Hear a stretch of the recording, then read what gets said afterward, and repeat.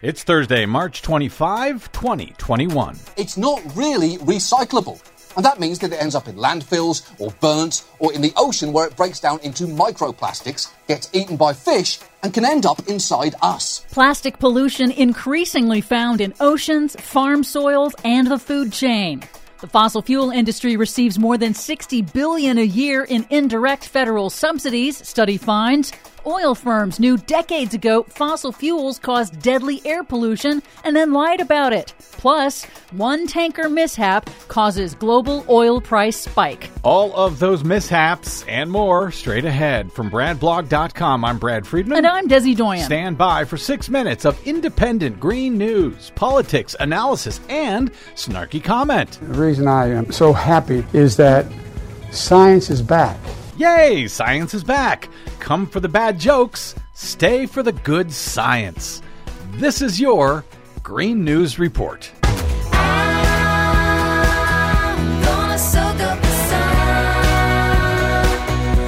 Okie dokie, speaking of good science, hello Desi Doyen. Hey! We start off today with a worldwide oil price spike because of one lousy ship. Really? Yes. Global oil prices spiked temporarily after a massive container ship ran aground in the Suez Canal in the Middle East on Wednesday, halting all traffic in one of the world's busiest waterways. It's your daily reminder that solar and wind energy cannot be disrupted by a single, poorly navigated ship halfway across the world.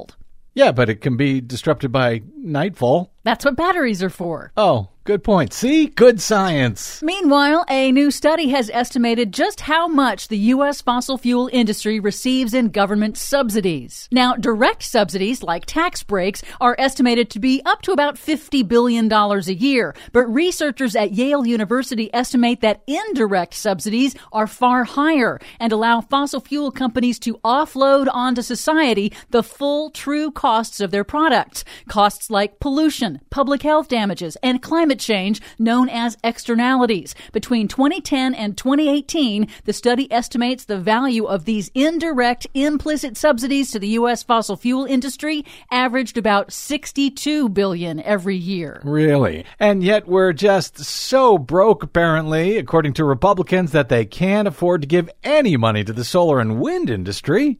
The Guardian reports that a new treasure trove of internal documents shows that oil companies knew decades ago that burning their product caused deadly, toxic air pollution. Of course. What do you think we give them all that money for? But like the tobacco industry, the documents show oil companies spent millions to generate uncertainty about the effects of their toxic air pollution, denying the fact that their products posed grave risks to public health, and spent millions lobbying to block clean air rules. I wonder where they got all that money. But as the world begins to shift away from fossil fuels, the oil and gas industry is pushing to flood the world with more plastics made from oil and gas in order to maintain their profits. And that would increase plastic pollution. A series of alarming studies reveal that plastic pollution is entering the food chain. UC Santa Barbara scientist Roland Geyer explains in an interview with CBS. Plastic in the ocean has a tendency to break down into ever smaller pieces. And these tiny pieces then get taken up even lower down in the food chain.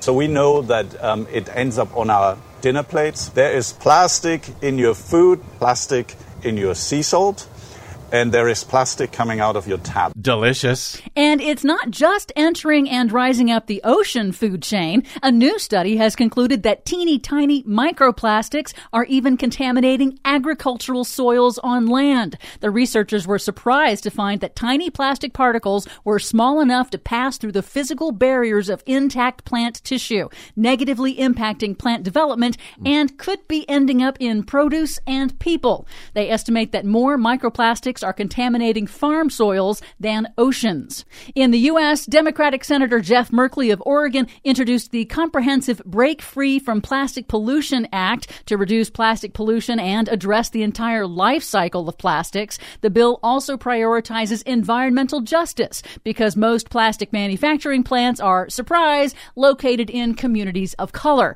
like a massive new plastic plant now being proposed in a primarily black community in Louisiana known as Cancer Alley because of the high incidence of cancer.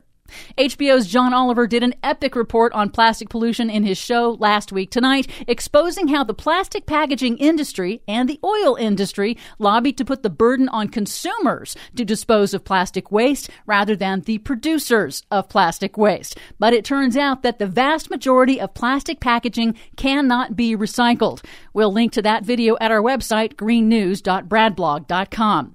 Plastic pollution is another way that the oil industry is trying to force consumers, governments, and taxpayers to bear the oil industry's burden of the waste and pollution they generate. Effectively, another subsidy for the fossil fuel industry. Nice work if you can get it. Indeed. For much more on that story and all of the other things we couldn't cover today, please check out our website at greennews.bradblog.com. Find, follow, and share us planet-wide on the Facebooks and the Twitters at Green News Report. I'm Brad Friedman. And I'm Desi Doyen. And this has been your Green News Report. Nice work if you can get it, and you can get it if you try. Strolling with the one boy, sigh and sigh after sigh. Nice work if you can get it.